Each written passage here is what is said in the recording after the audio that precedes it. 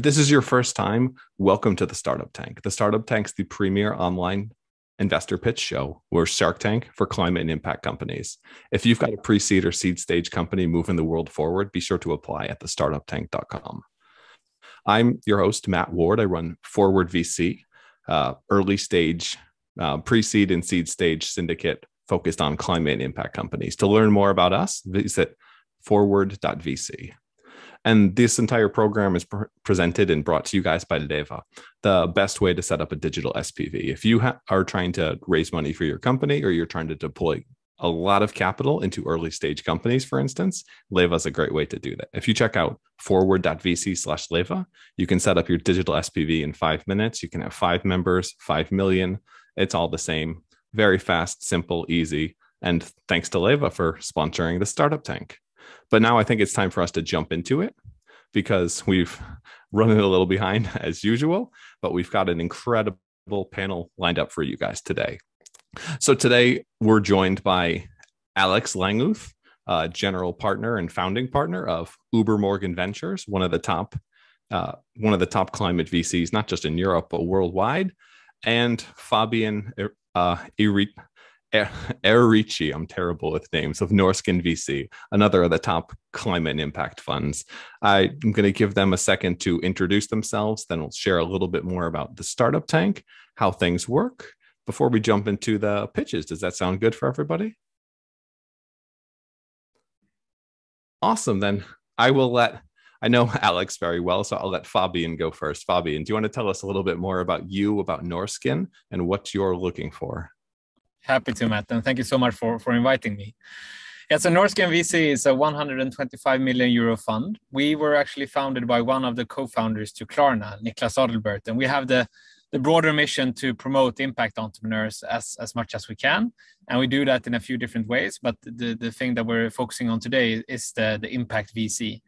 And we have been around now for almost 6 years, and have been one of the earlier impact investors in Europe, at least.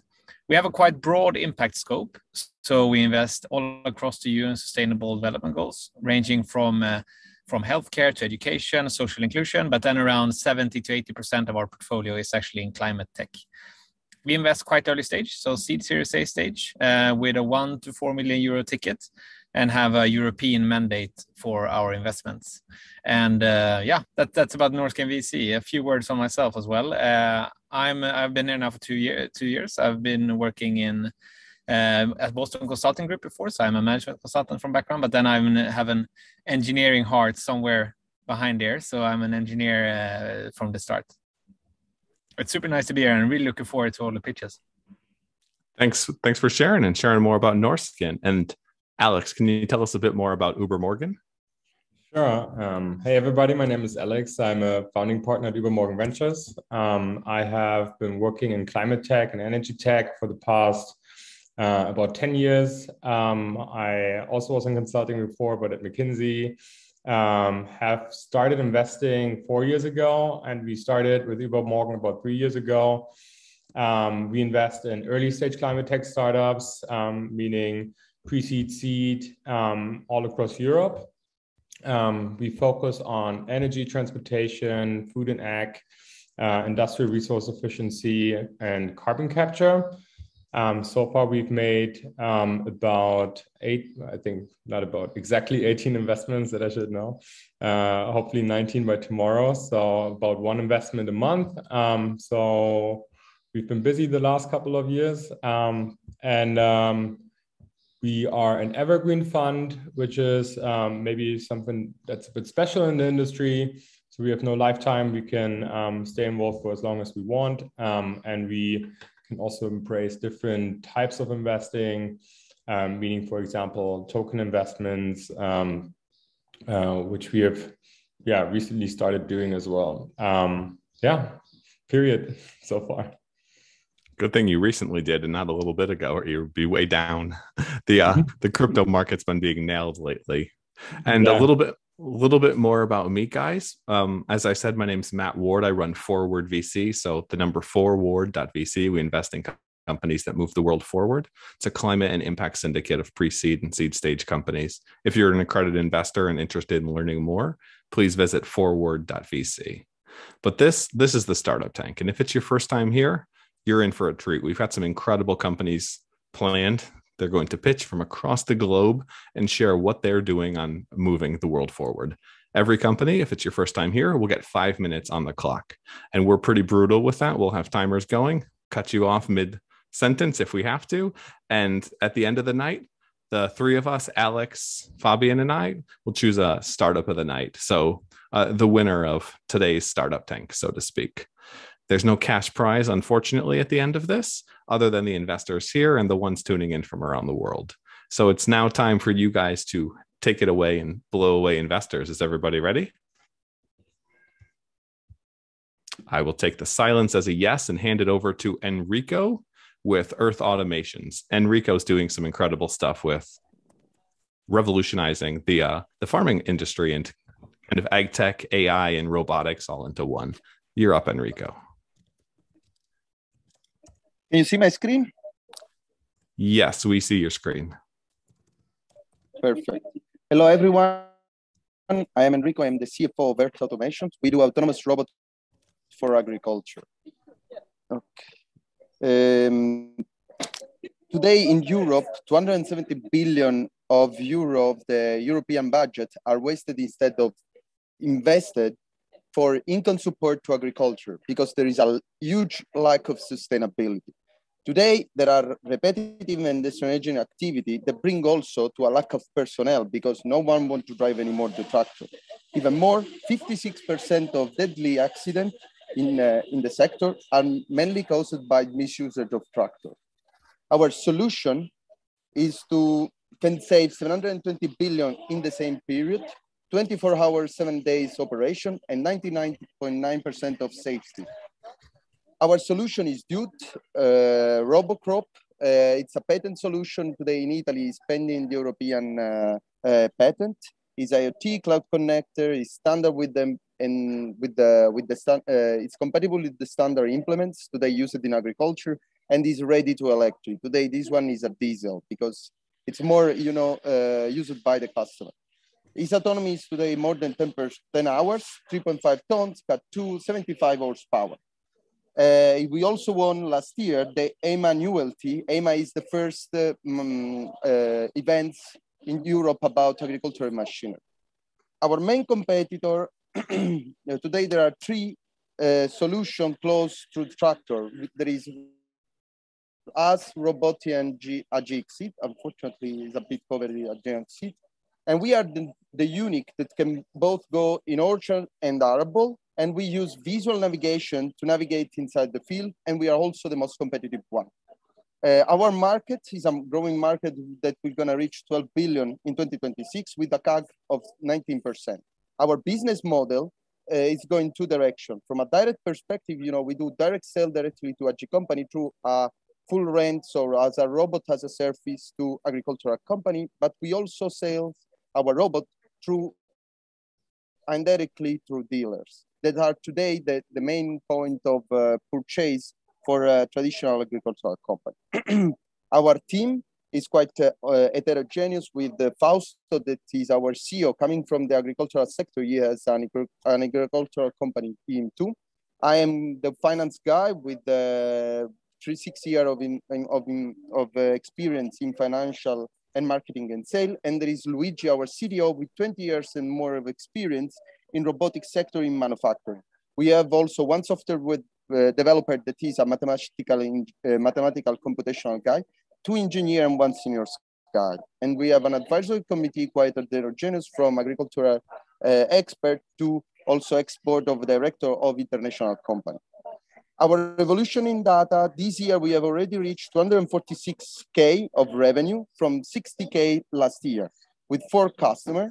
And we have already 3 dealers that contacted us that want to purchase sales our product, and 11 letters of intent signed with potential customers. Today, we have won already with the 4th prototype, the Galileo Master, and also the EMA Innovation, as already say, and we have already raised 260K of investment. It's pending the WIPO, and we start to sell, and we start to have the first customer. we are looking for 3.7 million, of which 1.4 already commitment. And we want to do through that a fleet of 30 units that we're gonna be releasing in the fourth quarter of 23. So, but why invest in us? Because we are expecting to have a strong future growth with high product flexibility and technology that is also scalable also in other sectors.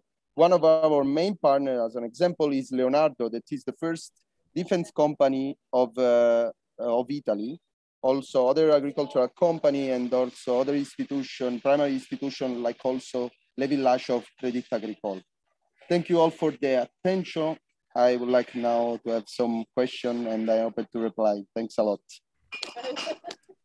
Awesome. Thanks for sharing, Enrico. I'm going to open the floor up to Alex and Fabian. Do you have any questions for Enrico? Yeah, absolutely. Okay. I can go first, Alex, if you may. Sure. No, super interesting. And I love ag tech in general. And I think this is a very interesting approach. Maybe one question is on what kind of applications can your autonomous robot actually solve? Like, I understand that. I have a slide for that because it's quite, one of the questions that raise more often. So let me just go. So we do, for example, spraying, defoliation, shredding, topping, plugging, tilling, shot remover, everything that is compatible today with a Cat 2. And, it's also, we can also work with agricultural company directly to do what they need. Today as a startup, we try to be much flexible as possible to our customers. So we do also robot on request. So if they need anything, we will build what they want. And you can do all of this. And try also to, sorry. No, you can do all of this with your autonomous software, even like the things where that is a bit more non-standardized. You are saying, in reality, we can do that. It's regulated by the customer. It depends a lot also in the level of automation of the implement. So, for example, the shredding and the tilling and also the plugging, the spraying, is an activity that at the end you parameterize what are the speed and the level of spraying. And so at the end you can go and move autonomously inside. So it needs to be parameterized by the customer itself. Yeah, okay, understand. Okay. And then basically the customer doesn't need his normal equipment anymore, right? You completely replace it, or do you kind of need both? No, he can use his standard equipment. This is one of our strengths at the end, because he can use standard implements. And on the other side, obviously it depends on the implement, because obviously if they are an implement that need a lot of regulation by the consumer, or they are still manual, a lot of them in reality today are autonomous also. So obviously there are someone that still need, for example, a person behind that do the movement of the machinery. Obviously, in that case, we cannot use it. But what we want to do is to preserve what are the methodology today used in agriculture. And maybe you can double click a bit on the regulation part. Because I think in Switzerland, you always need somebody to be, able to intervene at any time, I think, right? Okay. No, today we don't need anyone to check it. We have studied a solution on that because we are always, the machine cannot go faster than 6 kilometers per hour. Okay. In this way, we avoid all the certification needed. So in reality, you don't need anyone to look at the machine. And also, from this point of view, we have 3 levels of security. We have LiDAR, we have visual navigation system that also stop if there is someone approaching the machine. And there is also, a frontal bar, a frontal bumper, if you touch it, we're gonna stop the machine. This is a surrounding of security to avoid any kind of problem from this point of view. And also, the speed of 6 kilometers per hour, it's not so crazy speed. Yeah. Fabian, you have another question? Otherwise, absolutely. I have many, but I don't know how many we have time for. But if you want, we can organize a call to deep dive. But Enrico, you said that you had some competitors. Also with the technician team. Yeah, cool. But you said you had some competitors already. But what would you say is your main technical advantage towards them? Our competitive advantage, I think, is more focused on the visual artificial intelligence system of navigation, because more we go and we follow a path, and better we will gonna perform the task assigned to the machine. No one is looking or applying this kind of solution. Also, for this reason, the defense sector is looking to us, to apply the same technology and visual navigation in their sector to do, but this is another topic, and I will not touch it in this event. Thanks for the question. And I have Go ahead, Alex. Can I ask one more question? I was just wondering, Enrico, on sales, customer education.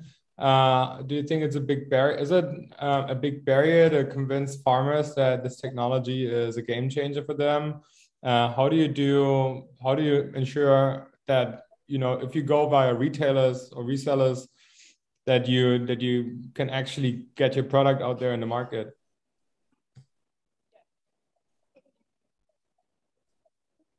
Okay, one of the reasons why we are going indirectly through dealer, and we are trying to do, a model that will not, touch their, we will not enter in their model of sales, is because dealer know already which are his customer that is, is looking for innovation. So for already which are the early adopter.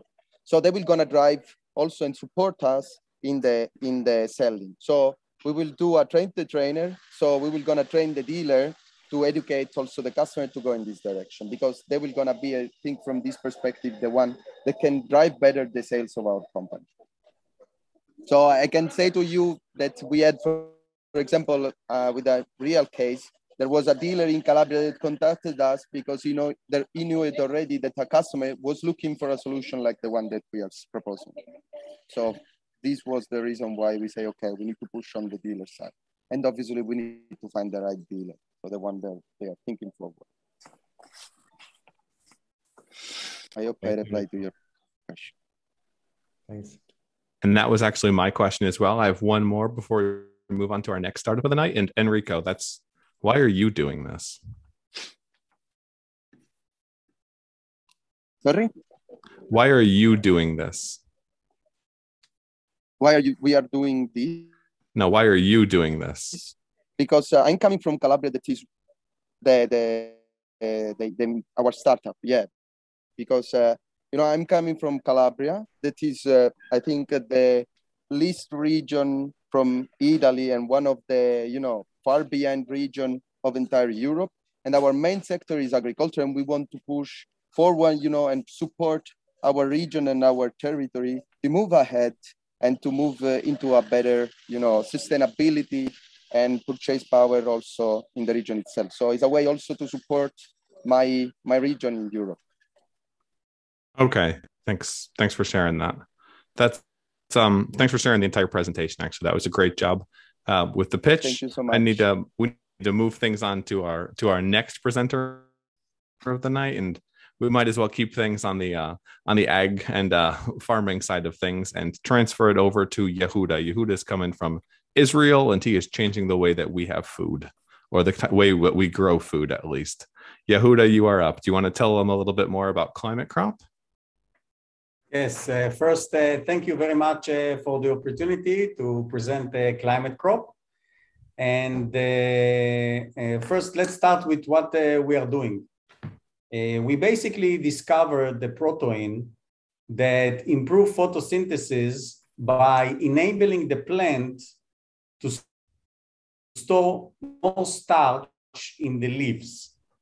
The way that plants are working, they are doing photosynthesis and building sugars that support the plant metabolism. Now, the plant cannot do all the time photosynthesis. For example, at night or during stress conditions, the plants doesn't do photosynthesis. So what they are doing, some of the sugars that they create, they store them in the leaves as starch. So if we can imagine, the photosynthesis is like the solar panels that we're all using for electricity, and the starch in the leaves is basically the battery, the lithium-ion battery, where you store energy that you can use whenever you are not doing photosynthesis or you don't have light. We basically identified in the plant the protein that is responsible to give a command in the plant saying, stop making starch. And by deregulating this area in the gene, we were able to increase the amount of starch that the plant is stored in the leaves. So if you can imagine what it does to the plant, you have a little bit more energy in the leaves every day. Then during the night, the plant can use this energy for its growth.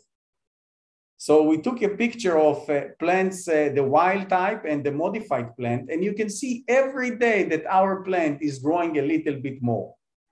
And at the end, after the full season, it brings some really amazing results. The same gene exists in all vascular plants. So it's everything that is used for food, feed, fiber, or fuel. Basically, we can upgrade it. We are talking about corn, soybean, potatoes, trees. If we grow it and we use it, we have the potential to upgrade it. We already tested it on 3 different crops. We tested it on potato, and we saw 90% increase in greenhouse tests and 40% increase in 2 field trials. And then we noticed something very interesting in one of the field trials. There was a heat wave, and our potatoes had better survival rate, about 27% more survival.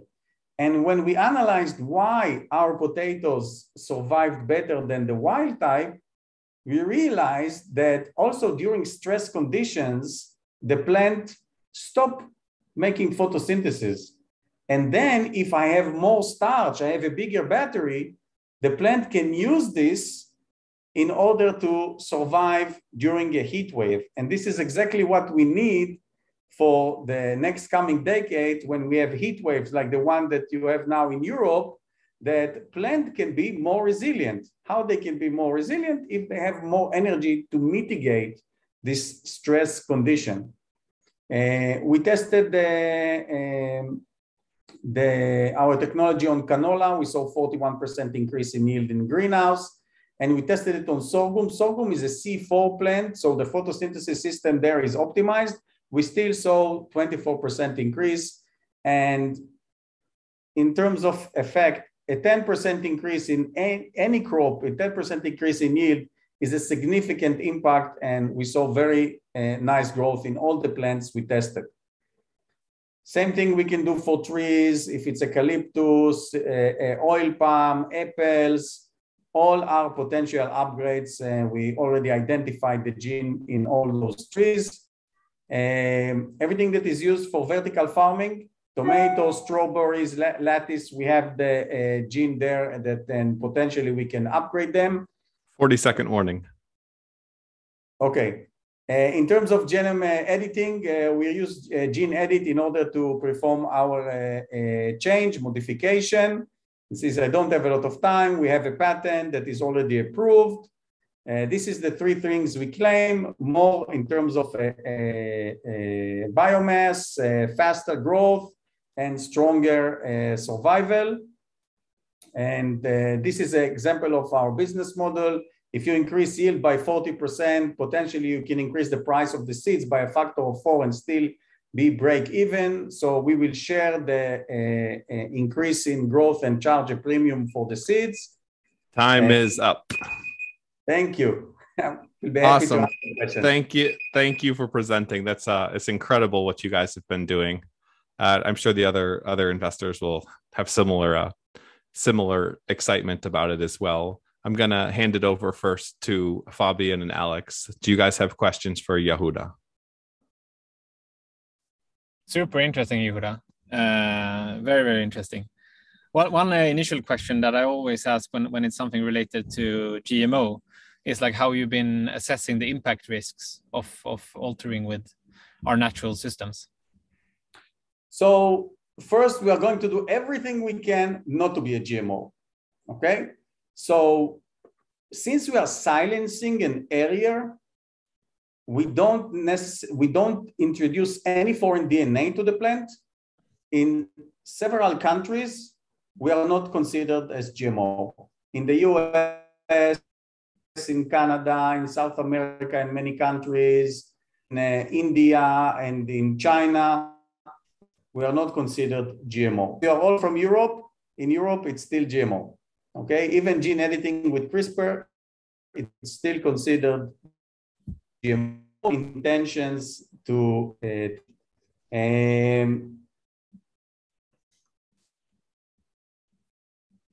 since we under something, we are now investigating a method by breathing to make our modification, and it will be a non-GMO also in Europe.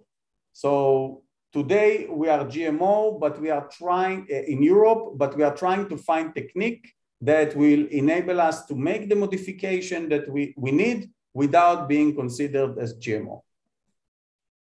Okay. And the good thing, we don't introduce any foreign DNA to the plant. And what we are doing potentially can happen naturally without our interference. So the risk is extremely low. Okay. Interesting. Thank you. I have a bit of an unfair advantage here because Yehuda, we know each other already, and I think it's absolutely great what you guys are doing. It's a game changer potentially, but still an interesting question for me, and I think since last time we spoke, is around the business model. So I guess it's still very early in how you do the pricing, how do you go to market, how do you scale it up? Maybe you can share a couple of thoughts on this. Yes, sure. That last time when we spoke, the business model was not so clear to us. What we are doing right now, we are having a few potential customers that own seeds or own treats that they want to upgrade. And the way that we are working with them is that we take their seeds, we modify them, they pay us for the modification, and then we do revenue share with the end product. So that's one line of business, and we are now, we will sign the first project soon, and we have several additional leads. And for specific crops, we want to license the treats from breeders or from entities that own the germplasm. We will do the upgrade, and we will basically license it. We'll do revenue share with other companies. And what kind of share do you get there or expect? Do you already have first negotiations there? Yeah, so it depends. On the first negotiation, I was flexible because I wanted the customer. I wanted to say I had the first customer, so I was flexible. Once we will have nice result in the field, and potentially we can increase yield by 20-30%, that can basically triple or the net profit, we will be more aggressive in terms of what we are asking. So for now, it's about 5% of the net sales. But once we will get more traction and we will show results, we will probably be a little bit more aggressive in terms of what we are asking. And also something very important that I want to mention here is that my personal major goal is to make an impact on climate as much as possible. So it's not just about how much percentage I get. I want to make sure that we maximize the yield so we can reduce the carbon footprint of each of the crops that we are improving. So that's also something that we take into account when we choose for a project. One question that I had, Yehuda. So right now what you've done is figured out how to have a higher starch yield, which is great for sustainability and is great for higher calorie content.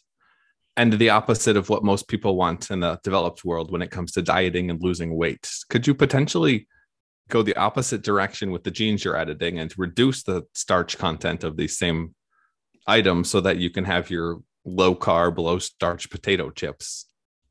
Okay, so this is something very important. We do not change the nutrient value of the product. We increase the starch that you store in the leaf, not in the product. Okay, so the potato will still stay the same potato, but it will grow faster because your system, your solar panel is improved. The electricity to the net will stay the same. So the product Understood. Understood. I had one question because I often, when you hear these kind of, it sounds like a no-brainer solution. Like so I always ask myself, like, what is it that I'm missing? What is it that what is it that I'm missing? What are the greatest challenges that you have to take this to market? There is no lack of challenges.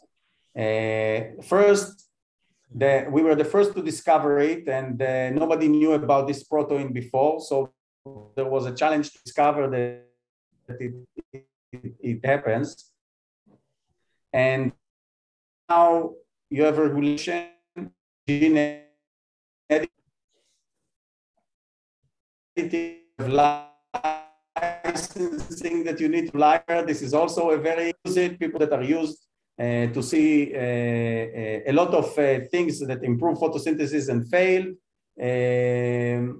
So I think that introducing a new product to market, it's always a challenge. And in AgTech, they want to see a lot of field data, and we still don't have enough field data. So once I will show more field data, I think that it will be much easier for me, because who will refuse for 30% increase in yield? There is no reason not to do it. So once we get more traction, we get more data, field tests, I think the road is really going to be really open for us. Taking into account that in certain areas, gene editing is GMO and it's complicated. So not everywhere is open for us, but I hope in the future we will get more countries or more methods for us to be a non-GMO. Alex, Fabi, and any other questions for Yehuda and Climate Crop? Fabi, do you want to have the stage? Because I already had 3 calls or so with Yehuda. I'm very well aware of what you guys are doing. No, I think you've answered many of my questions so far. Maybe final one is on, like, are there any crops that you see? You mentioned potatoes. Is that like your go-to-market crop, or which one do you focus on first? So potato is our experimental crop to do a proof of concept. And we want to focus on biofuel crops, crops like camelina, sugar canes, oil palm, things that we can increase the yield of biofuel crops or cover crops. So we are searching for collaborators and partners in this area. Cool. And I know right now farmers are getting murdered because of petrol and i.e. fertilizer prices, at least in the US, with everything skyrocketing thanks to Russia and Ukraine. How does that factor into your sales and go-to-market strategy, where you're dealing with farmers that don't really have, I mean, some of them have no margins, but you're going to be helping them with increasing their yield? How does that play into what's happening? So we're a little bit early to get to the farmer, but once we get the farmer, it's exactly what he needs, because he doesn't need to increase the amount of resources. So he uses the same amount of resources and he gets more yield, which is exactly what he needs for the bottom line. So potentially farmers would love to use what we are doing, because they use the same amount of resources and get 20-30% more yield, which is exactly what they need for the bottom line. And we also notice early flowering, and we may be able to shorten the season of every crop. And that's extremely important to farmers, because then they can harvest on a longer period or to have more time between rotations, between crop replacements. So we saw it in several of our trials, and this is something we are monitoring closely, because if we do prove that we can shorten the season, this is another huge benefit for the farmers. Yes, it is. It's super interesting overall. And you guys are based in Israel and raising a seed round now. Did you mention how much you're raising? Yes, we are based in Israel. We raised 1.5 million so far, and we're looking for another 500,000 in the next 4 to 6 months. Perfect. Then thanks for coming on. Thanks for sharing everything, Yehuda. Now we're going to take a quick time out to tell you guys a little bit more about the startup tank, and then let our next startup of the night get ready to take over things. We've been doing farming for so long now. We might as well just hand things directly over to our next farming-esque company of the night, Buzz Up. We'll have Yulia tell you a little bit more about Buzz Up in a sec. But first, this is the Startup Tank. So if this is your first time here and you want to learn more, the startuptank.com. If you haven't subscribed already on YouTube, you need to do that now. The startuptank.com/YouTube should subscribe you, or you can do it right here. Or you can find us. We're on all your major podcasting platforms as well.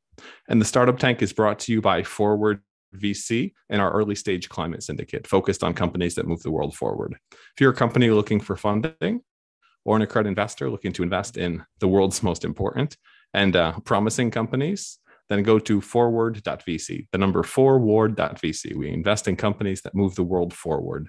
And here's one that's doing just that. And they've got a bit of buzz happening. So we will hand things over to Yulia with Buzz Up. Do you want to tell us what you guys are doing, Yulia? Yeah, 1 second. Let me just share my screen. So first of all, thank you for having me. It's a pleasure. And thanks for coming. You are on the clock. Wait 1 second. Okay. Can you see my screen?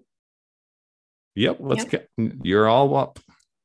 So hi, everybody. My name is Julia, and I'm from Buzz Up, and we make the world of pollinators transparent, understandable, and actionable. Wait, I can't switch the screen. Okay, here. So basically, we translate the language of pollinators. And the reason behind this is, 80% of our food is pollinated by bees. So from everyday things like coffee, strawberries that you eat for breakfast, and milk even, there's always something that is pollinated by the bees. But the problem is that we do not understand them as much as we need to understand them. So, and this affects a lot of stakeholders. So farmers, for example, they cannot produce enough yields because they do not have all of this information that regards to pollinators. So since they can't monitor how the pollinators are pollinating their crops, they cannot optimize them. So in turn, they lose out on around 20 to 50% of the yields, depending on crops, just because they don't have this information. So imagine all of that just going to waste because they don't have enough information. So for beekeepers, they lose out on a lot of time and therefore profits, because they have to take care of like 2,000 hives, and it's really like labor intensive. So this is a problem for them, and they lose out on bees as well. So they're the ones who are taking care of those bees, and because they cannot actually have the time to do it all at once, the bees die. And also researchers, they can't develop proper chemical products like fertilizers and pesticides that actually respect the bees. So what do we do as Buzz Up? Well, our solution is turning buzz into data. So basically we have these small IoT devices, as you can see on the left, that listen to and translate the sound of bees. So we combine a lot of data all together. So temperature, humidity, GPS, and the sound. We send it to our AI, which analyzes it and provides information such as health and performance data of those bees. So not just honeybees, by the way, like also bumblebees and mason bees, depending on what type of crop they're pollinating. And so when we have all of this performance data, we sell it to different customers. So as you can see, to the farmers, we help them increase their crop yields, depending on the crop, by 20 to 50%. The beekeepers, we help them increase their profits in honey production and also to not let the bees die. And researchers, we help them develop new products. What is going on in the market? So currently we have around 3 different competitors, Bee Hero, Nectar, and Pollinity. They do not, as you can see on the graph, some of them do not monitor different types of bees. So mostly they focus on honeybees, and they do not have a lot of parameters. So they do not focus on temperature, humidity, like some of them just focus on the sound. And so they do not go as in depth as we do. The market, it is a total of 13.8 billion. So that is including indoor and outdoor farms, the pollination market. And we are hoping to conquer 9.5 billion of it. So, and this is in dollars. Right now, we already have 500 customers. So we are starting in Europe, and we have 500 customers that are beekeepers. Active devices, 1,500. And we are cash positive since 2019. So in 2021, we had a turnover of $350,000. Our retention rate of the customers is 90%, and we have previously already raised 270K. Our team consists of beekeepers. This is actually how it started. The beekeeper, he combined his forces with a software engineer, and they came up with the solution. Marketers, business development like me, and strategists. We also have mentors that have successful companies. And we're working together with a lot of universities to develop our devices and our algorithms. And also we are co-funded by the European Union. So we had a little grant from them as well. And we're working on a project, Prima. It is around the Mediterranean area to help understand what kind of impact does climate change have on our pollinators. Currently, we're actually raising $3.2 million to help us scale. So for production, research and development, and marketing. So we're trying to also expand into the US market and South America and Asia. Yeah, so measure what is measurable and make measurable what is not so by Galileo Galilei. So this is what we're trying to do. Thank you. Perfect timing with 4 seconds left. Ooh. Julia, great job on the pitch. Thank you so much for sharing Buzz Up with us. Let's see what the buzz is with the other investors. Alex, Fabian, I'll bring you guys back on board, and let's get some feedback for Julia and some questions. Loving how you use every pun in this word in the name of the company. That's great that you managed to. Well, it's fascinating that we can kind of talk to bees. So I'm fascinated. I was just wondering, I totally see the value proposition to beekeepers. I was just wondering like the 15 to 20% yield increase for farmers sounds a bit steep without knowing anything about it, right? So I'm not an expert in that field. So I was just wondering, what's your traction on the farmer end? Where does this number come from? I guess it's probably talks to a specific type of farmer. What type of farmers are we talking about? It's probably not applicable to the whole industry as such.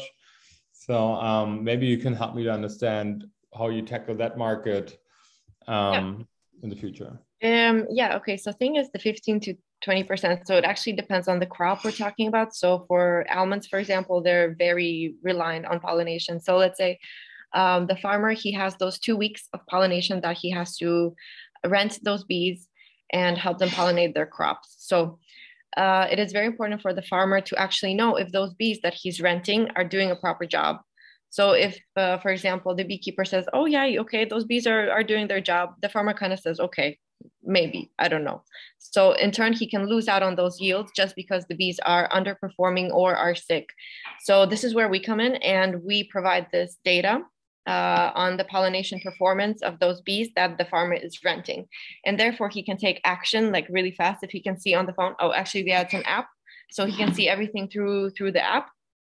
And if the bees are underperforming, he can go and tell the beekeeper to do something to actually fix the problem. And therefore the farmer will not lose out on those yields.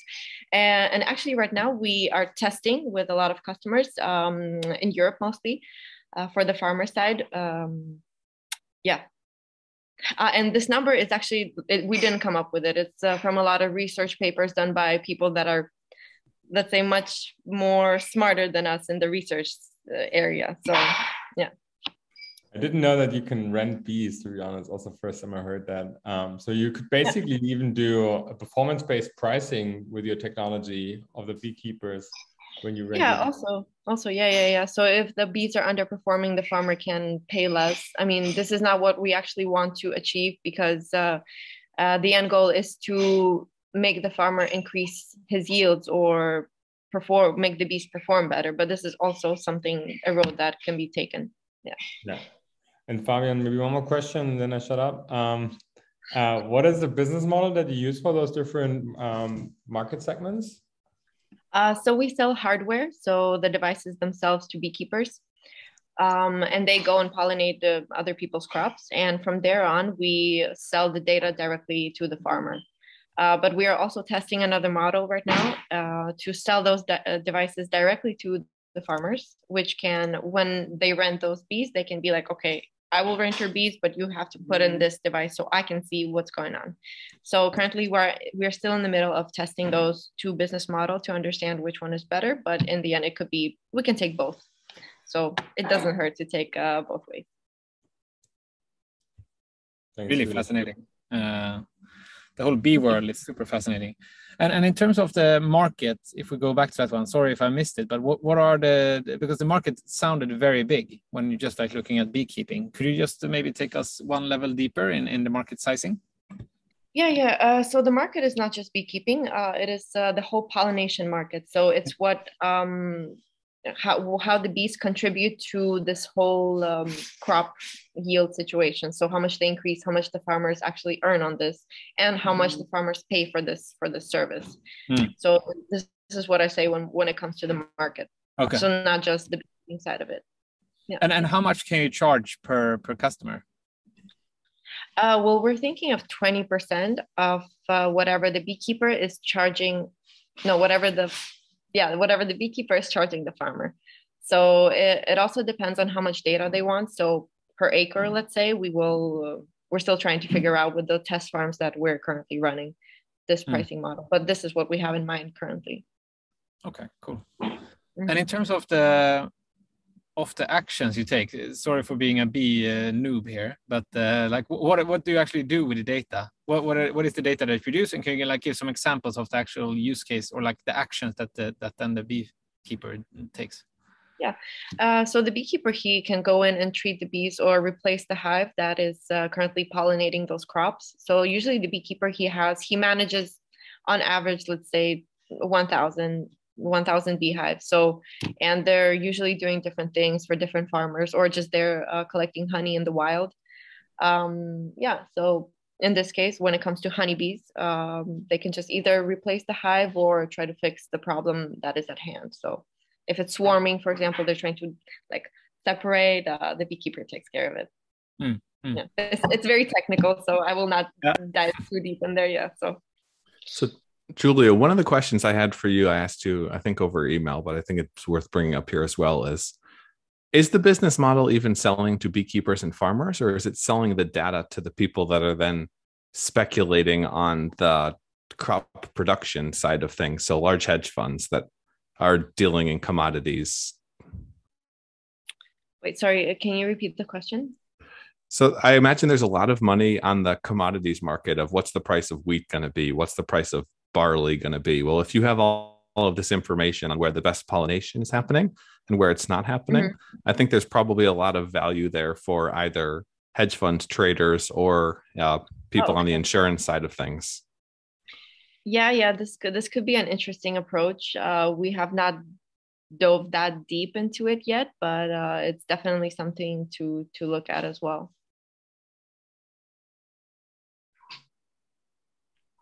And in terms of the future of the business and the business development, how do you grow and scale? How do you take this from where you are today to something that's 100 times as big, 1,000 times as big? What do you need to accomplish? How do you get there? So the thing is, mostly if you already know farmer associations or beekeeping associations and farmer consultants, if you're speaking to them, it's much easier to sell that way. So they're the ones who are like the trendsetters, let's say, of the industry. And we already have a couple of, not a couple, more than a couple of contacts like that. So yeah, this is the way to go from there. So target the trendsetters and go from there. Understood. Alex or Fabian, any other questions for Julia? Thanks. I have no more questions. It looks like that is all for Julia. Then Julia, thanks for coming on. Thanks for presenting. It's a super cool company. Speaking of super cool companies, we got to thank Leva, our sponsor, who is helping us make all of this happen.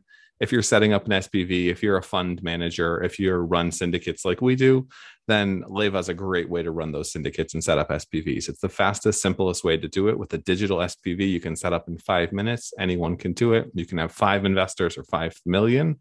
It doesn't really matter. Same thing with how much capital you deploy. Fast, simple, easy, gets rid of the lawyers, gets rid of the paperwork, and lets you get on with investing or raising your round if you're a founder. For more information, forward.vc/Leva. Go there, tell them that Matt sent you, and you should get a pretty steep discount on your first or second deal. So again, forward.vc/Leva. And now we want to move on to our next startup of the night. Things are going great. We're on track for once. And I want to thank everybody who's tuned in for this on YouTube, everyone who's tuned in on LinkedIn, and everyone who's dealt with all of the issues of all of the links not working because the streaming software is a little bit different today. But at least we're getting things out there. We're getting great companies like this in front of the audience, in front of everyone who's interested in either investing in great companies, joining great companies, or just being involved in the mission. And we're all on the same planet. We're all on the same team. And speaking of, that's why I actually recently published Forward VC's climate investor database. So for all the startups here, for everybody who's listening, or if you just want to connect with other investors, if you go to forward.vc/VC database, you can download our entire database. It's filterable by stage, sector, geography, and check size. So you can find your ideal investor or your ideal co-investor. But now it's time for us to move back to the startup tank, get back into things. I want to hand things over now to Luca. Luca is coming to us from Phoenix Carbon. Phoenix Carbon's a great oh wow, no, it's from Carbon 13. No, and Phoenix Carbon. Okay, carbon is in the name, in fact, and they're doing some pretty cool things when it comes to recycling and material technology. Luca, you want to take over and share? Of course. Thank you much, Matt. Much appreciated. So I'm presenting here today with my co-founder, Rick Stewart, and we'll be presenting both. So Matt, if you could give him access per accent. Right, Rick, floor is yours. Okay, I assume everyone can hear me. Hi, everybody. We're Phoenix Carbon.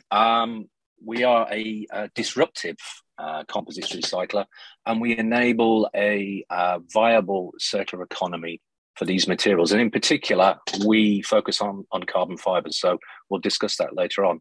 I'm a CEO. I'm a serial entrepreneur with multiple exits across aerospace, software, e-commerce, to name a few. And also with me today, Luca, who's our genius CTO. He's a very experienced engineer, even though his youthful looks might belie that. Across aerospace and automotive as well. So composites are interesting. They're around us a lot. They are particularly suited to mobility, transport for obvious reasons. They're very light, they're very strong, but they have a kind of dirty secret. They are not sustainable and they are very, very expensive. So a huge amount of carbon fiber waste goes into landfill every year. It takes with it a lot of embodied CO2 and it also takes with it a lot of sunk cash. We want to reverse that. The problem at the moment is that the current recyclers degrade the composite materials to such an extent that their uses are constrained. That means that there's very little value for them and there's even less value for the end user.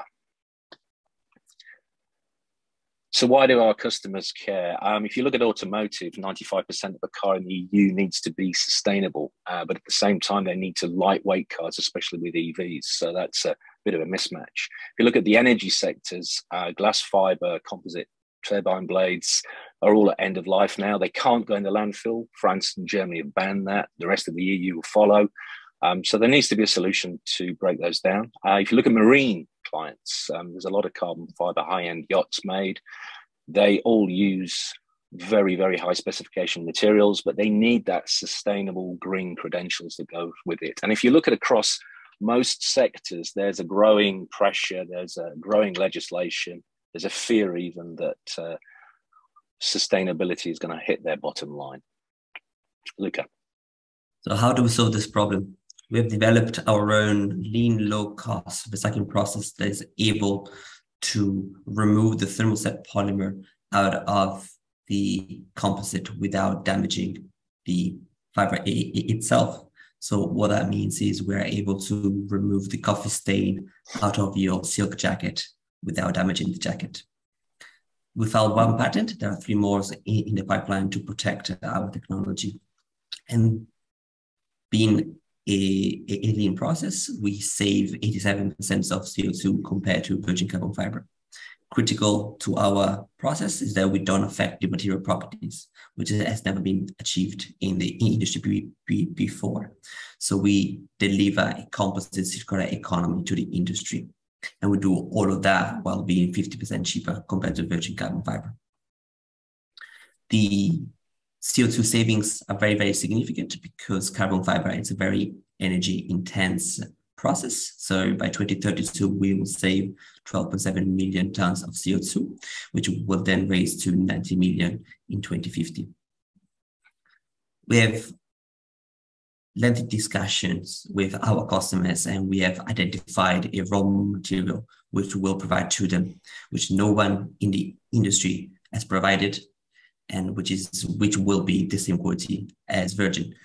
In this instance, we're not going to be able to share what it is, but please contact us for more information. Regarding securing feedstock, we've talked extensively to suppliers in the European Union, and we've secured enough feedstock for our growth phases. And speaking with our customers, we have developed a future IP pipeline that will cover all of our customers' needs for the future. Let's talk about market size, Rick. Yeah, so this market size is 30-second warning, just so you know. By any standards, thank you. 88 billion. We're focusing on carbon fiber, and in the EU market, that comes down to around about 1.6 billion. Still considerable when you consider our gross margins are 70%. So that's the kind of market traction we've got at the moment. Automotive, large companies, small, aerospace, and marine. Those are our beachheads. Next slide, please. Some quotes. Basically, hey, they need it now. They need a solution. They need a green solution for carbon fiber. And time is up. You want to share just quickly what you're raising and what your ask is? Yeah, sure. We need to raise around about 2 million to build a pilot plant, and then we're good. Thank you very much.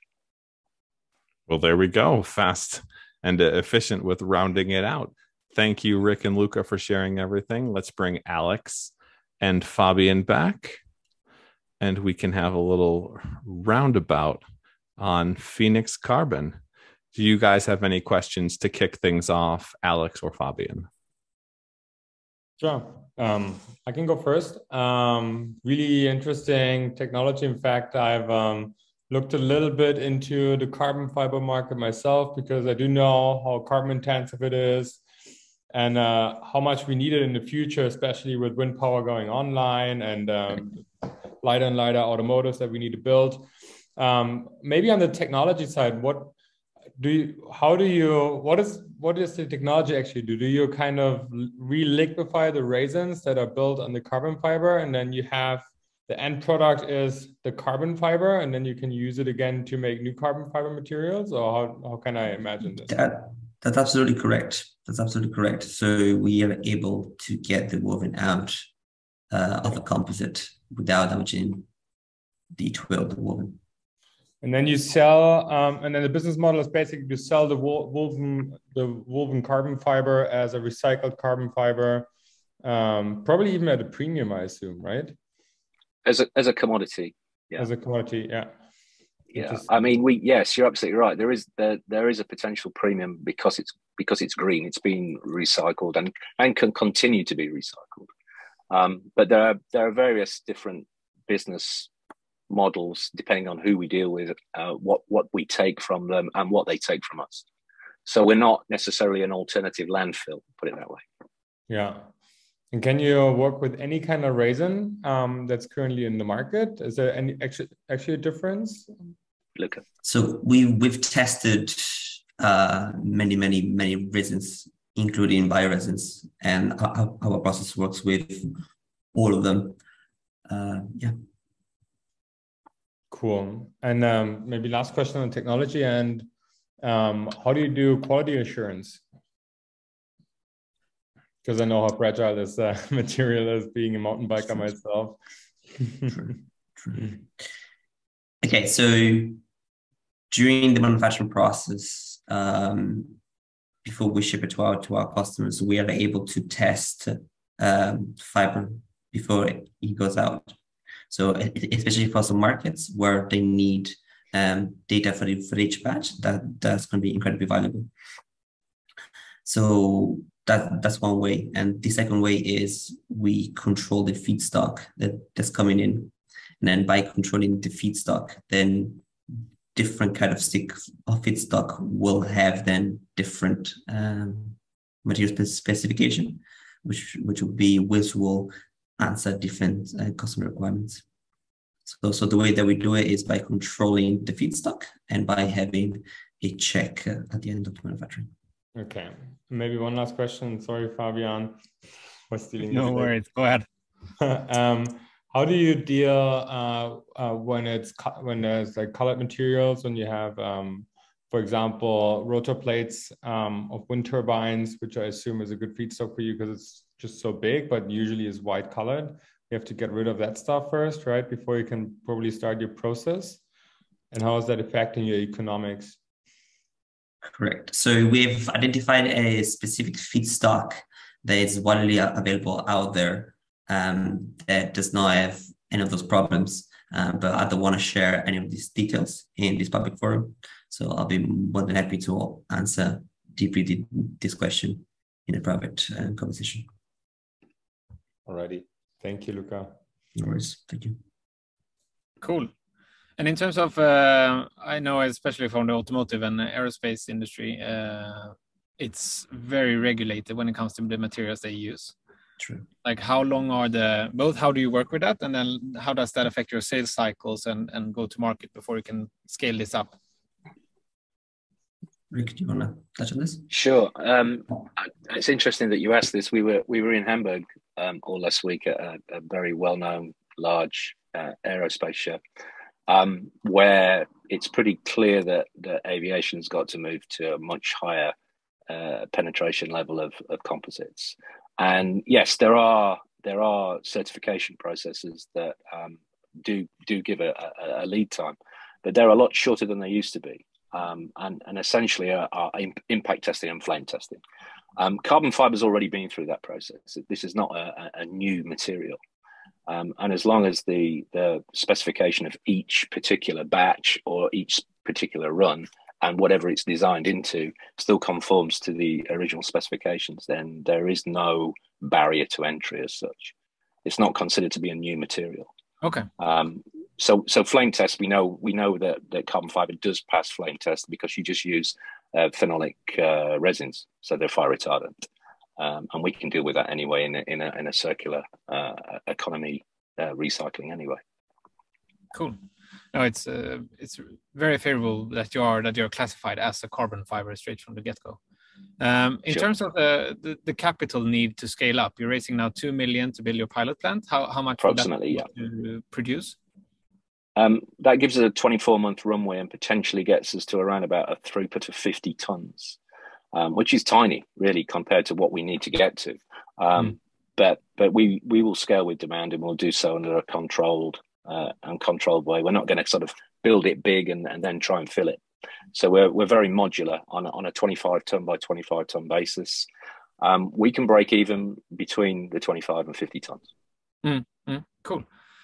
And in terms of, you said that you are working with a specific supply that you don't want to disclose today, but do you see any threat of others trying to work with a similar supply, and that you will then get supply constrained and like a more competitive position? I think with any circular economies where you start to produce value in something that ordinarily wasn't seen as valuable, it was just a recycling waste byproduct, you are going to see some macroeconomics kick in. So once someone realizes that they can make money from something that ordinarily they're just happy to give away and save the landfill fee, we're going to see some movement on that.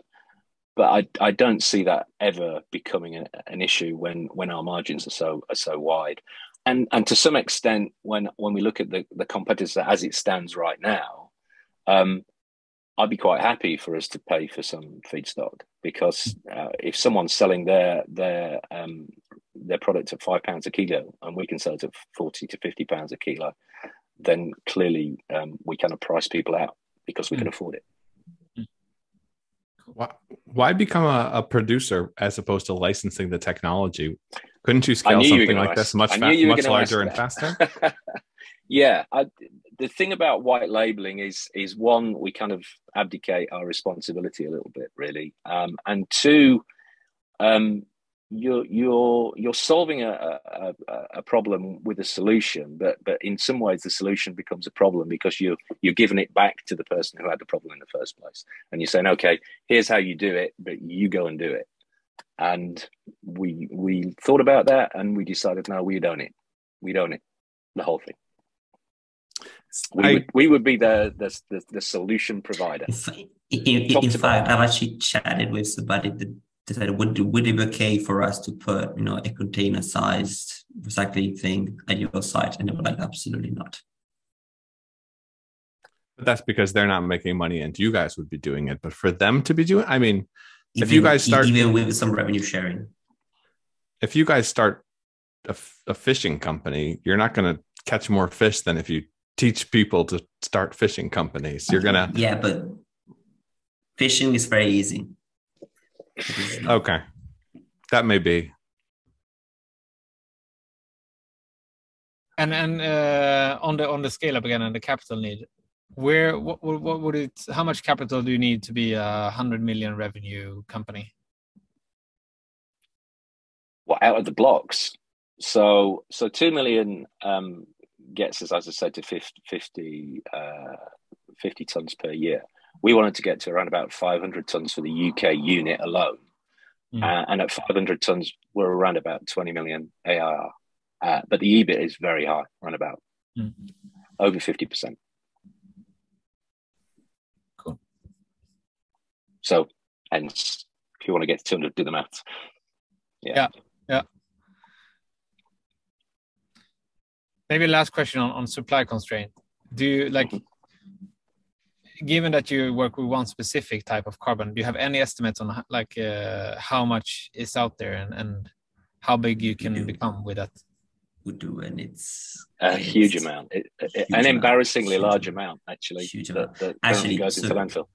So, Rick was talking about 5,500 tons. There's 62,000 tons of carbon fiber waste in the world. That's carbon fiber, not composite. About a third of that it's in Europe, so 20,000 tons. So that's 20,000 tons in Europe, and we want to recycle 500. So yeah, it's plenty. Well, cool. It sounds like a very meaningful circular economy company. Thank you. Carbon fiber is only becoming more and more important, and we're only running more and more out of raw materials. So it's probably not a bad idea to make some money recycling them. Any other questions, Alex or Fabian? Awesome. Then thanks, Luca. Just one comment from my end. There's a very interesting company, or two interesting companies that might be very interesting for you.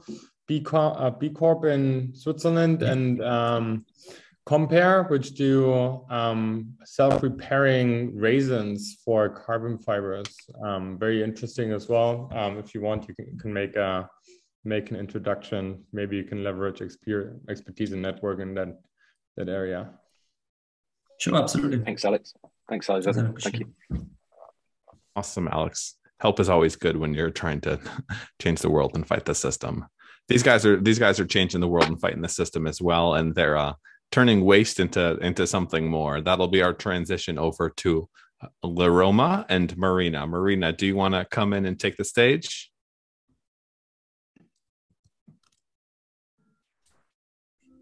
Yes, thank you, Matt. I hope you can hear me. All good. And your 5 minutes starts now. Yeah. Hi, everybody. Thanks for having me. My name is Marina. I'm coming from Germany, and I'm the CEO and founder of Leroma. It's a B2B platform for food ingredients. I have been working in the food processing industry for the last 10 years, and I would like to tell you a story, a case from my client.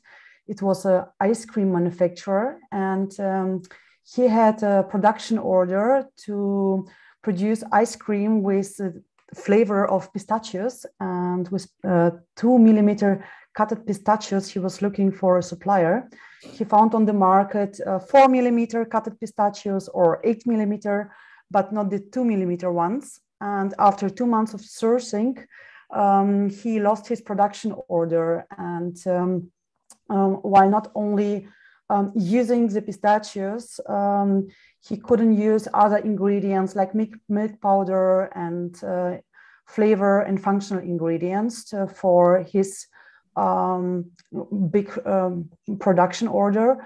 And it was a total waste where he had food ingredients waste. He had to bring it to the disposal. And it is a number of one manufacturer waste for a special period. It was 7 tons.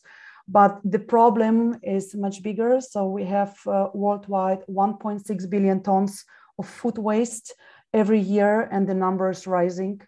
And therefore, I had to build Leroma by providing my customers with a procurement tool, with a search engine for food ingredients.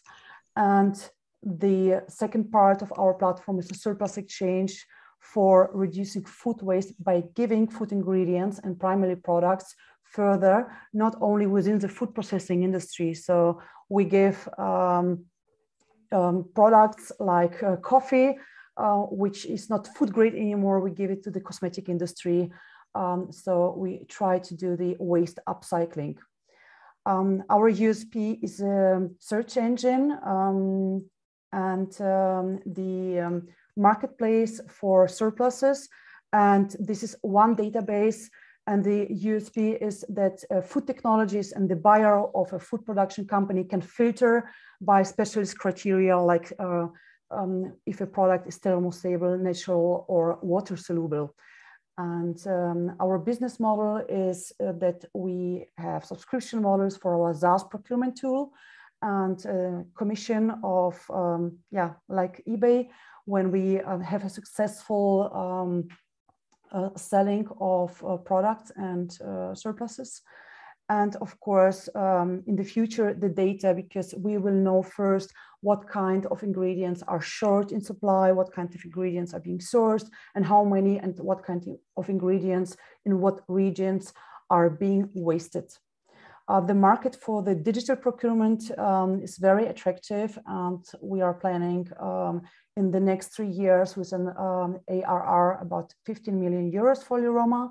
And the food waste upcycle, it's a very interesting topic, especially when we go to the neighboring industries and connect with cosmetic, pharmaceutical, cleaning industry, and also construction business. You cannot imagine, just a few weeks ago, we transferred soya textura to the construction business, and they made out of walls, they made out of soya and soya products walls being used in the in houses, and this is amazing. And the market of side streams and upcycling topics is unpredictable for today. So for today, we are a very young startup based in Düsseldorf, but we have already almost 700 customers trusting us, buying ingredients and selling and buying surpluses because we have a commodity shortage. And we have, our amount of saved food and food ingredients is about 800 tons so far since 1 year operating on the market. We are a team of tech and food technologists experts coming from the food industry and from the upcycling topics. And we are raising currently our seed round. It's our first investment. And of course, also, I would love to have connections with partners and stakeholders. And time is up. Thank you. And thank you as well, Marina, for sharing everything about what you guys are doing at Little Aroma. Let me bring back our investors, Fabian and Alex, and I will let them take the first question since they are our esteemed panel, and I will add my questions afterward. Great. Perfect. Thank you so much, Marina. Super interesting. Maybe my first question is on, because given that it's typically quite low value but high volume goods that you are handling, it seems like, how do you think about the logistics and like sorting? Will the marketplace be more local in different regions, or do you actually see that people source long distances?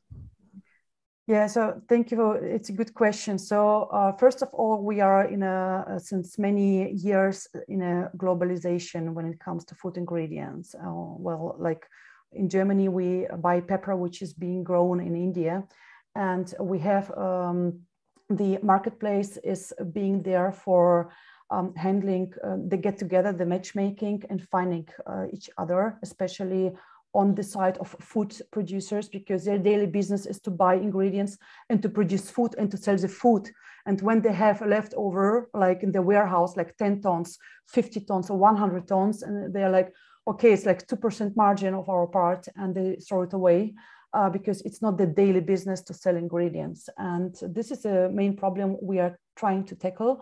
With the transportation, the great idea is, especially now in the shortage of ingredients, through our platform, you can find ingredients which you don't need to import from China, for example, because it's too far away. We have like problems with containers. We have production time increased from 4 weeks up to 5 months right now. And it's a big problem for all European producers. So the idea is to see locally and more in the regional part where there is a supplier or maybe a surplus which I can buy quickly and don't wait for the production time, and save, of course, on the transport and the time. Cool. And on a marketplace, it's always a question on both supply and demand. Like, what has been your focus so far? Is it securing supply or accessing demand? Yeah, so we have two business models for the search engine. Of course, we will earn the money later on when we have more traffic.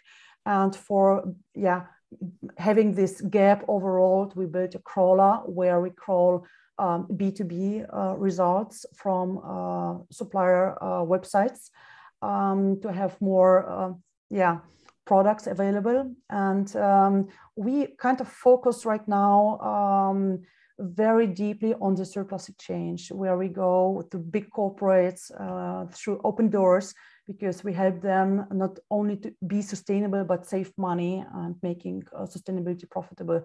So this is where we want to concentrate with Aroma for the next 2 years, while we're having the customers, helping them to sell surpluses. We help them also to buy regular products on a regular supplier relationship. Okay. And then what is the most challenging? Is it to actually find the supply or to find a buyer for the supply? It depends on the product. So we are like now collecting all data. We are receiving about 800 monthly searches. And that means that we know already what kind of products are short in supply, are being needed on the market. And the surplus exchange, there's of course the challenge to bring the customer to that point that he has been throwing away since 30 years the products, and to say it's only a small margin, but to convince him to try our eBay and to be sustainable, and not only for selling but buying. And of course the digitalization, because it's an undigitalized area. The food industry, especially at the beginning of the value chain, is very undigitalized, and there are not a lot of market players being involved for providing also digital solution.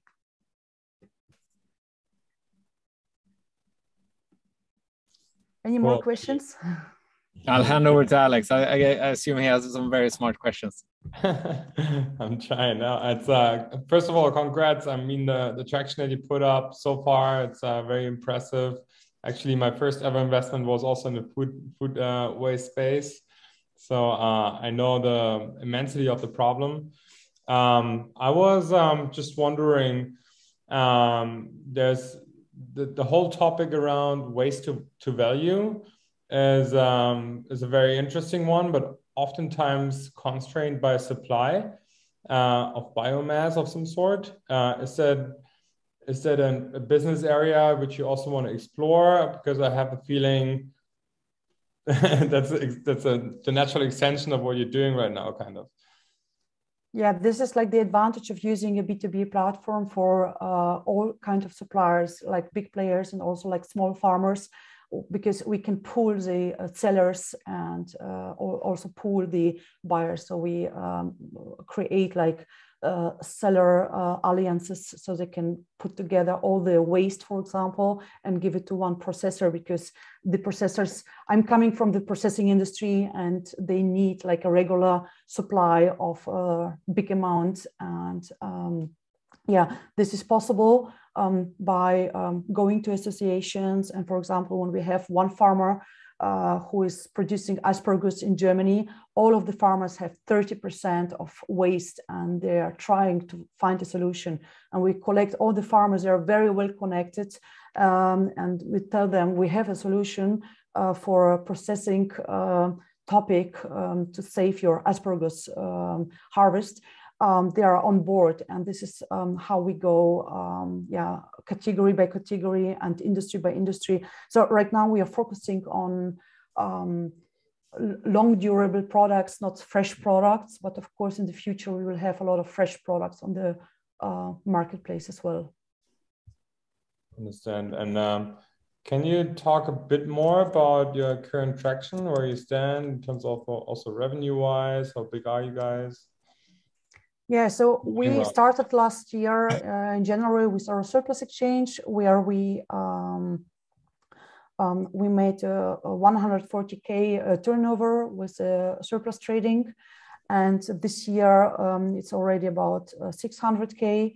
And the traction is we have almost 700 food producers, ingredient suppliers, traders on the platform.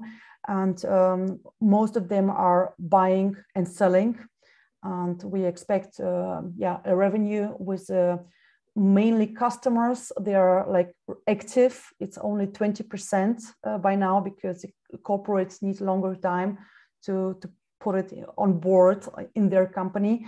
So we are expecting with those customers a revenue about 1.5 million. And it's a trading volume, so we have different margins.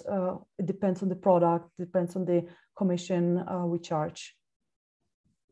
Super interesting. Now your funding need for this round, what is this? So we are looking for our first investment, about 1 million.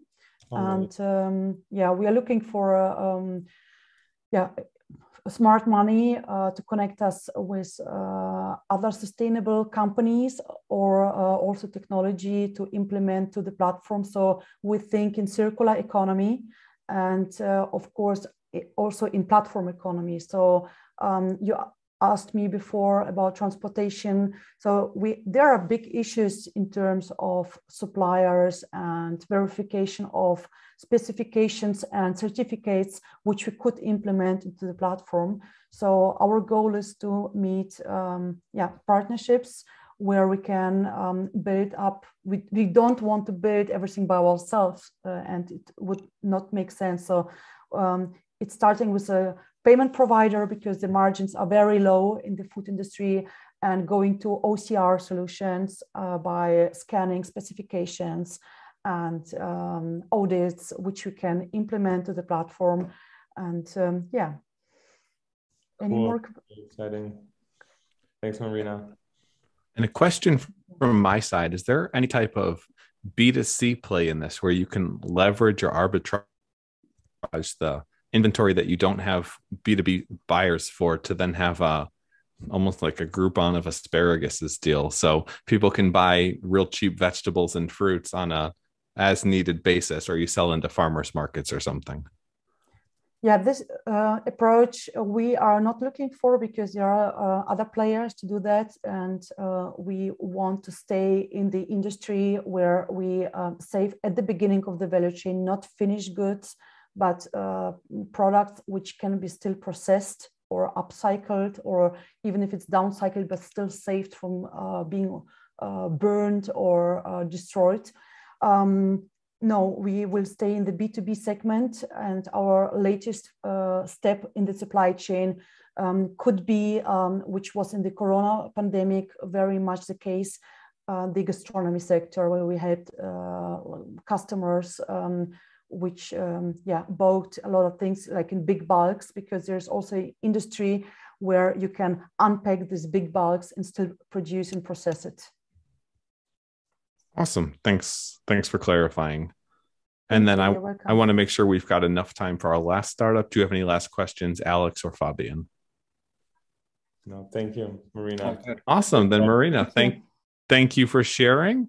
And it's time for you to queue up last, but certainly not least. We've got we've got Sarah with Infoyos, and they're revolutionizing the battery supply chain. We all know we can't just throw the batteries in the garbage, especially not with the types of batteries they're making today. They're super pollutive, super important to our future. And Sarah and the team over at Infoyos is trying to do something about that, although I'm probably pronouncing it wrong. Sarah, do you want to take it away? Awesome. You should be able to see my screen now. Is that up there? You are golden and good to go. Great. So yeah, hi everyone. I am Sarah, co-founder and CEO of Infoyos. So very close to the pronunciation. And we're on a mission to build a future where every battery supply chain is sustainable. As we all know, the clean energy and clean mobility revolution means battery demand is about to explode. And so we would think right now that battery makers and car makers should be pretty happy. But they've got a big problem. Their battery supply chains are global, complex, opaque, and they're simply not ready. So when a problem does arise in their supply chain, it's already too late and the consequences are often huge. You see Tesla and other tech giants being taken to court for the death of children at mines in the DRC. And then when we look further down the horizon, we see up to an 80% shortage of key battery materials by 2030. Which means that supply chain executives are now putting supply chain resilience as a #1 priority. And so car makers and regulators are now demanding supply chain sustainability in order to make sales.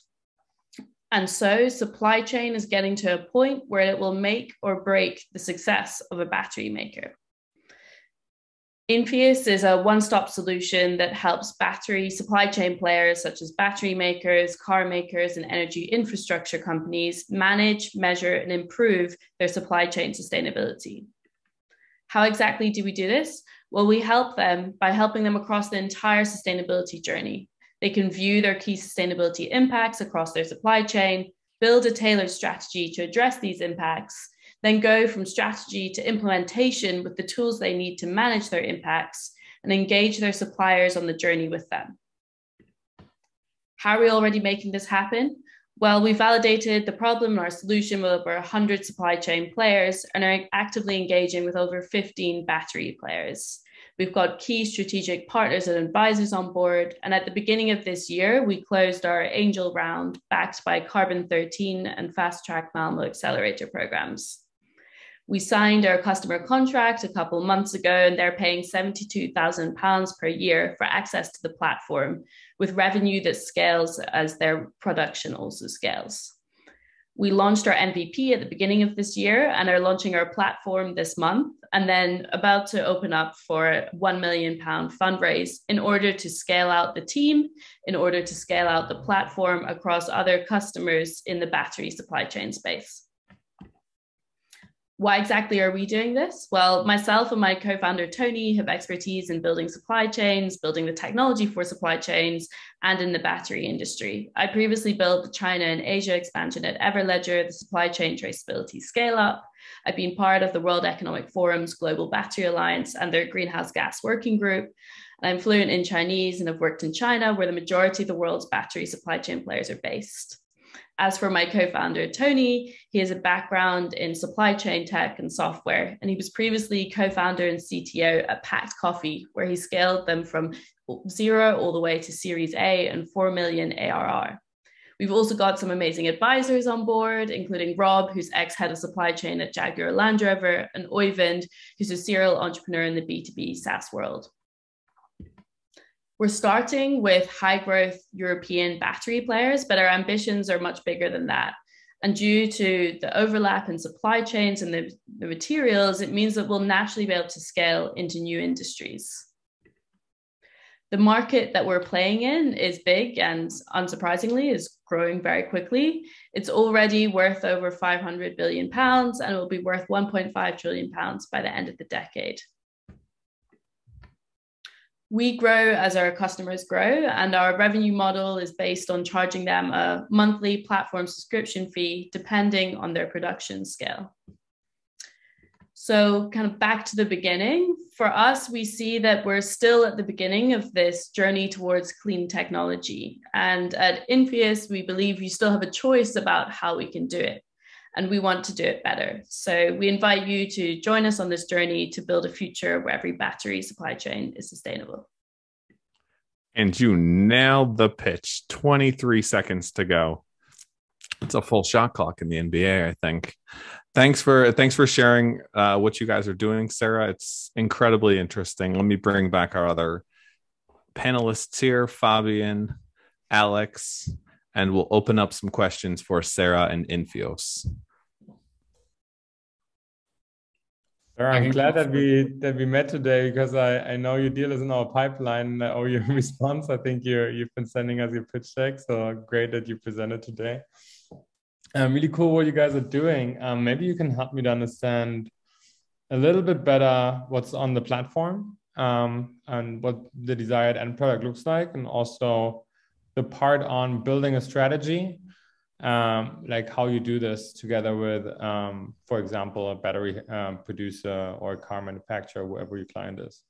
Yeah. Good question. So as I was kind of explaining, the platform split into 4 main buckets at the moment. The first one is supply chain analysis. So you as a battery maker right now, their kind of big challenge is they're high growth battery makers. They're entering into this very competitive dynamics where for the last 10 years, Asian players have dominated the market. They have huge production scales, huge teams, and the high growth players are coming into this market. They're having to kind of position themselves in a different way to how current kind of incumbents are. Firstly, because they need to kind of enter and have a competitive edge. Secondly, because they don't have the economies of scale that their competitors have, and therefore need to find a way to justify the price premium. And then they have some of the most progressive sustainability regulation coming into place. That means that they have to make sure that they're in a leading position in sustainability, simply in order for car makers to have a conversation about, will we buy these batteries or not? And so in terms of how that then relates to the product is, the first thing that they need is to understand baseline, where are they right now? Based on the products that they are producing, what does their supply chain look like? And what are the key sustainability impacts across their supply chain, from renewable energy or energy and carbon emissions to climate risk to responsible sourcing, circularity, and so on. And so the first aspect, which is the supply chain analysis, helps them to identify what are the key sustainability impacts in their supply chain, but also identifies for them what are your key drivers across investor demands, regulation, and customer demands.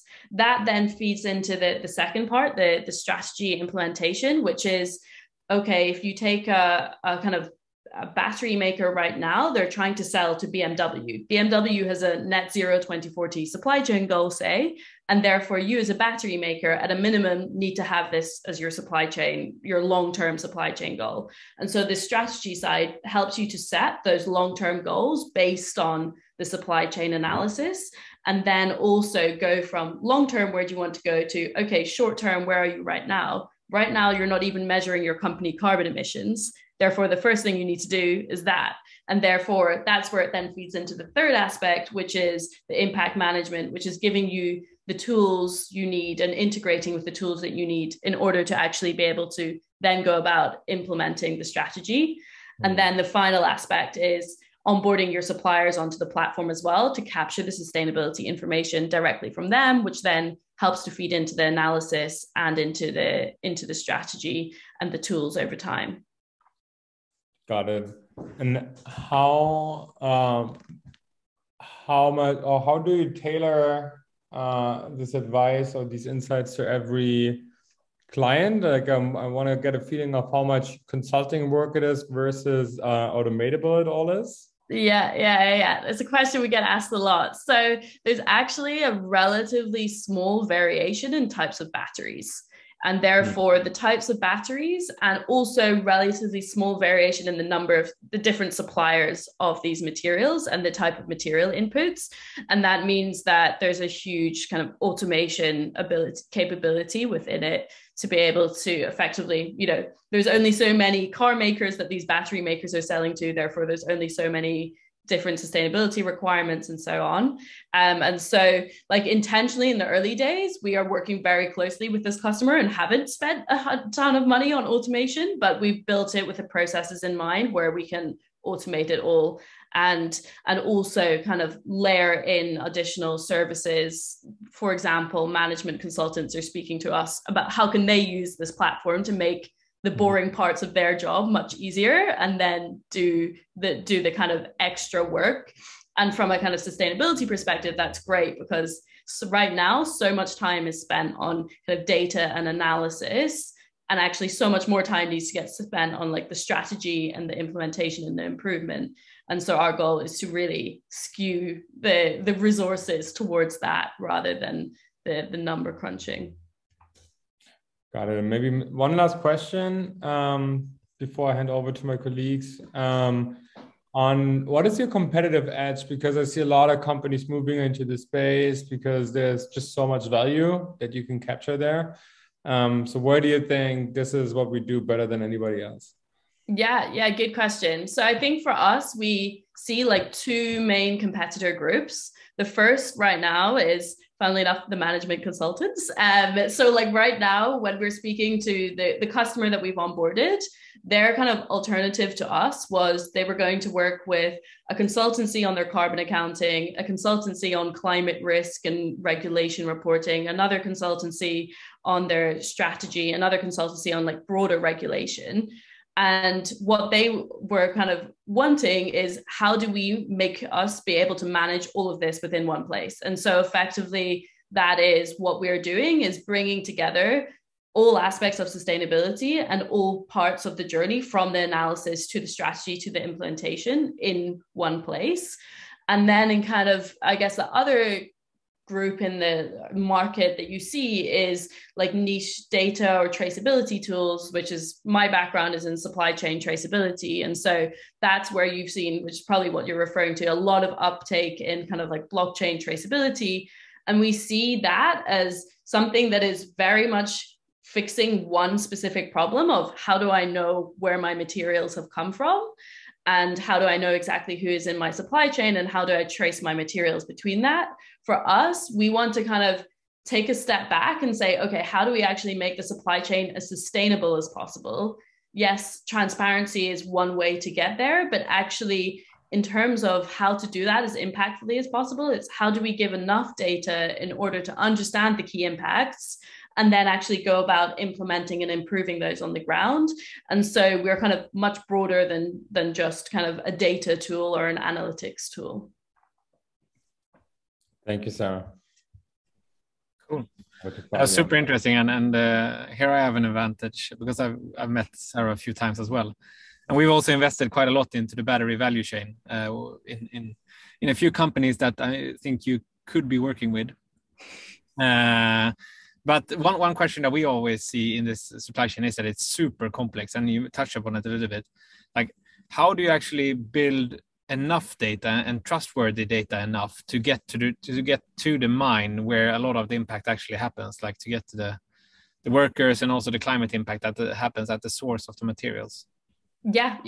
Really good question. So I would say, totally agree with you on the point that the reason why we have problems with supply chains is that they are complex and opaque. We currently kind of have been for a long time being able to have an attitude of what I don't know doesn't hurt me, and therefore I'm just gonna continue on with my life and hope for the best.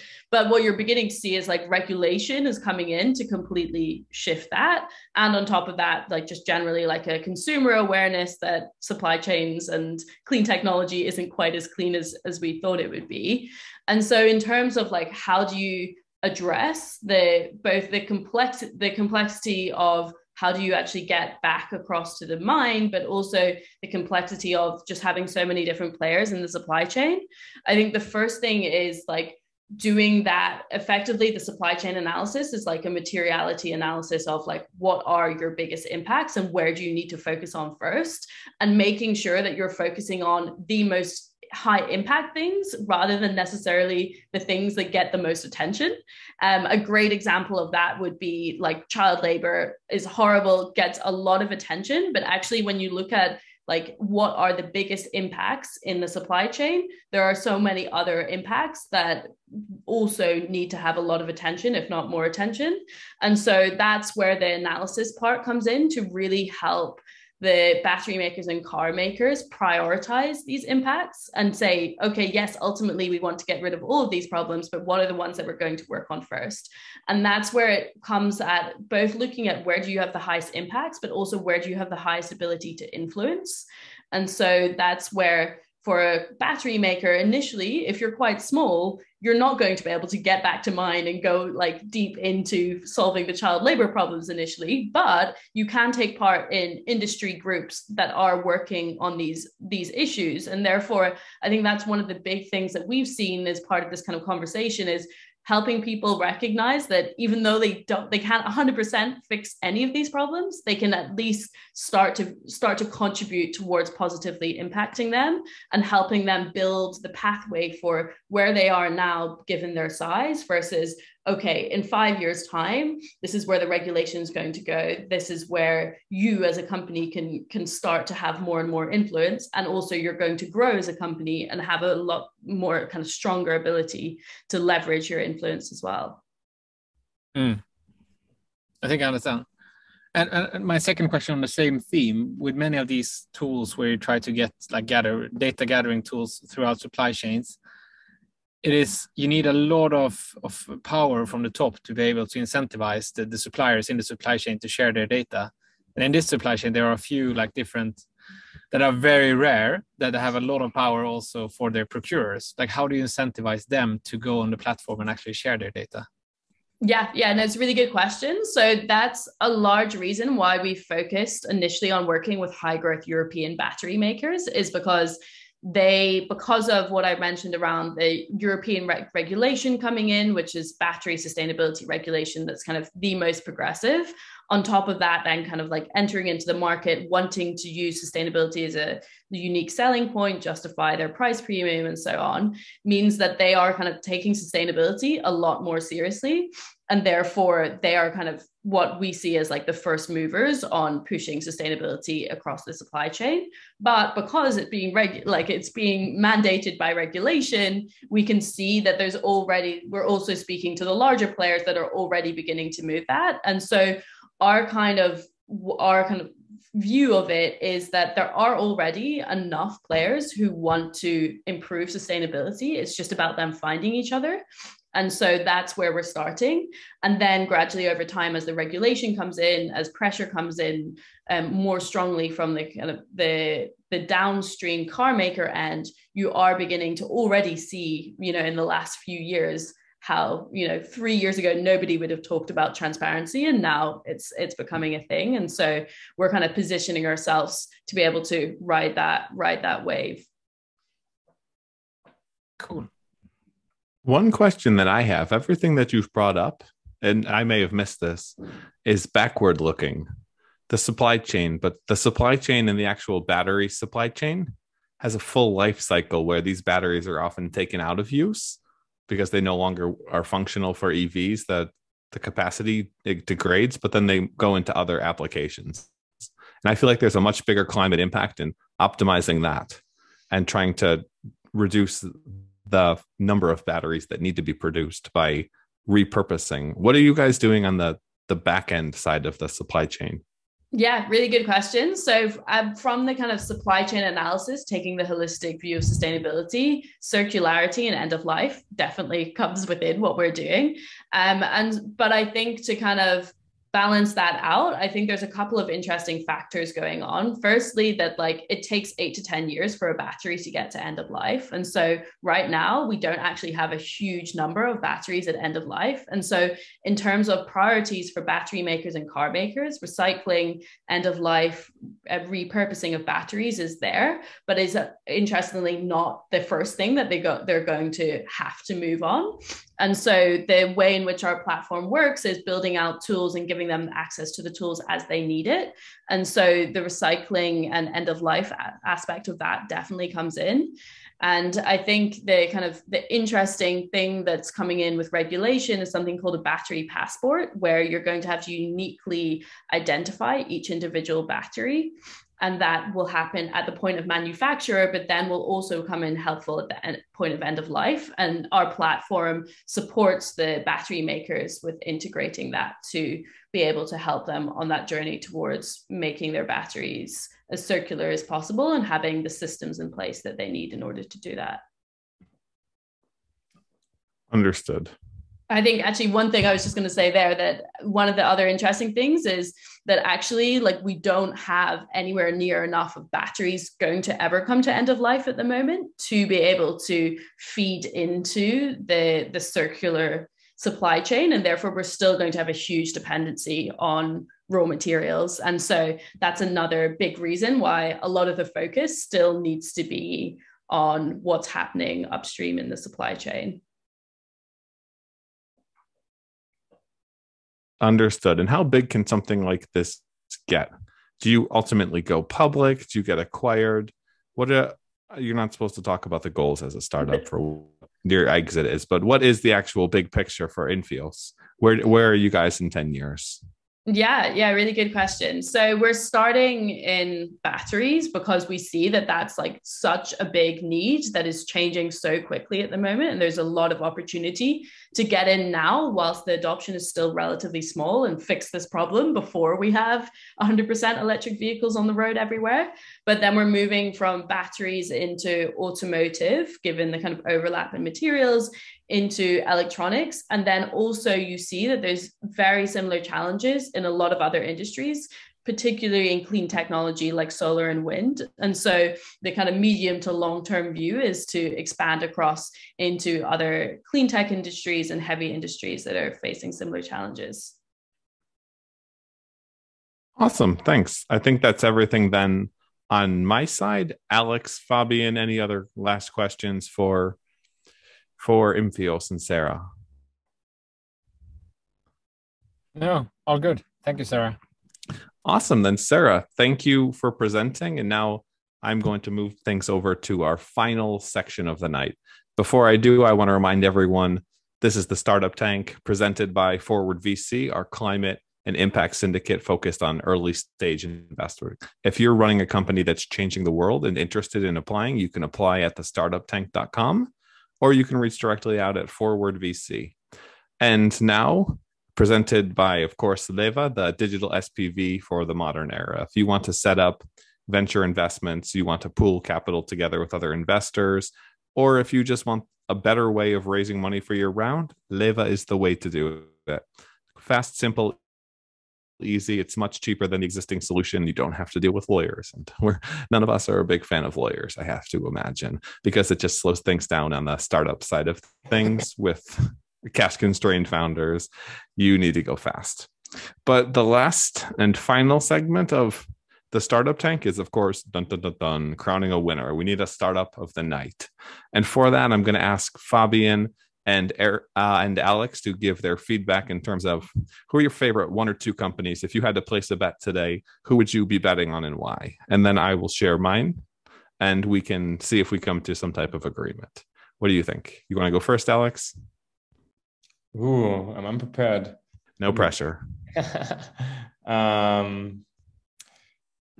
Well, I think so. Let's put it this way. So I certainly would like to have a follow-on with Leroma and Infios, just because I believe there's a huge impact potential there. It's a huge market for both of them to tackle, and I really like the traction so far, especially of Leroma. So I would go for the two. Okay, and Fabian? It's super tough. It's so hard to compare across industries like this because you're all doing something very, very important and something very, very cool. If I have to go with one, I would likely go with Climate Crop, just due to the size of the impact it can have if they actually succeed and get to market. But it's a very tough choice. Yeah, good choice. I think that puts us in a similar boat as well. I think all six companies here are phenomenal, and you guys were all selected. A lot of companies applied. You are hands down some of the greatest founders and companies out there. But for me, while all of these are big businesses, everyone has to eat, and everyone is getting a larger number every single day. And the amount of space that we have for growing is shrinking. The climate's changing and making growing harder. And if Yehuda and team can pull it off with Climate Crop, then we can grow faster, better yields, more sustainably. So they would probably be my number one.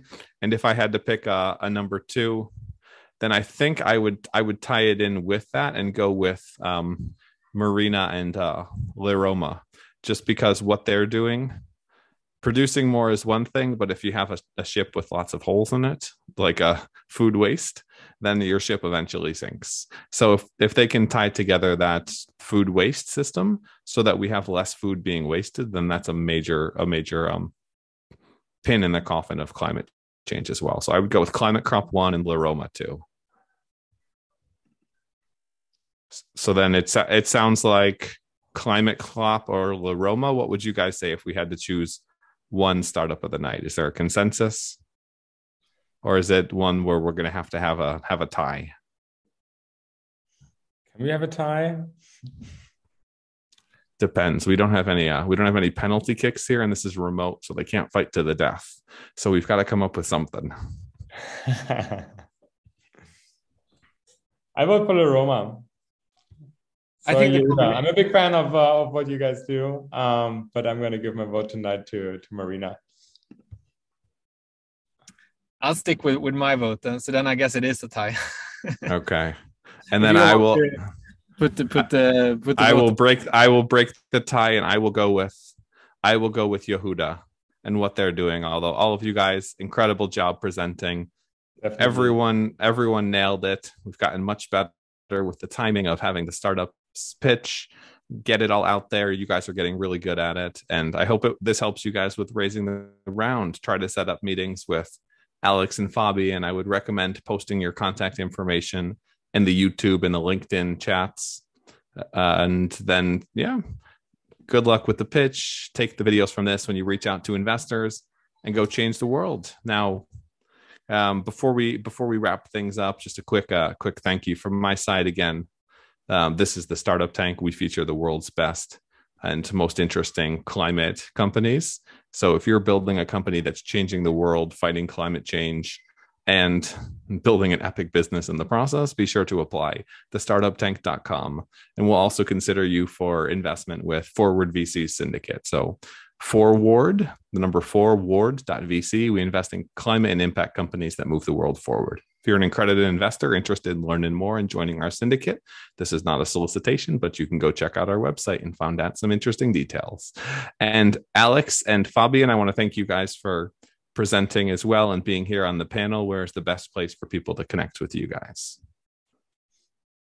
Yeah, thanks for having us. I guess the best place is to connect via email. Just posting my email right now. Looking forward to hearing from you.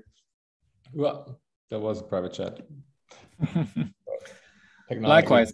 No, thank you so much for taking the time. And I think also on my side, it's always good to get it over email. I'll also put it there in the chat. Thank you so much. Mm-hmm. Yeah, thanks for having us. Really interesting. Yeah, it was a lot of fun. And thanks to everybody who tuned in, enjoyed this. And if you were here, be sure to subscribe on YouTube or your podcasting player of choice and share this around so the other great founders here get some extra exposure for their companies and can try to make the world better. Until next time, it's getting late. Most of us are in Europe. We're probably hungry, and the Israelis are probably even hungrier. So let's call it a night, folks. This has been the segment of the Startup Tank, the June 20th edition. Ubermorgen, Norrsken, and everyone else who was on here. Infios, Phoenix Carbon, Climate Crop, Buzz Up, Laroma, Earth Automations. Thanks for coming on. Thanks for tuning in. Until next time, cheers.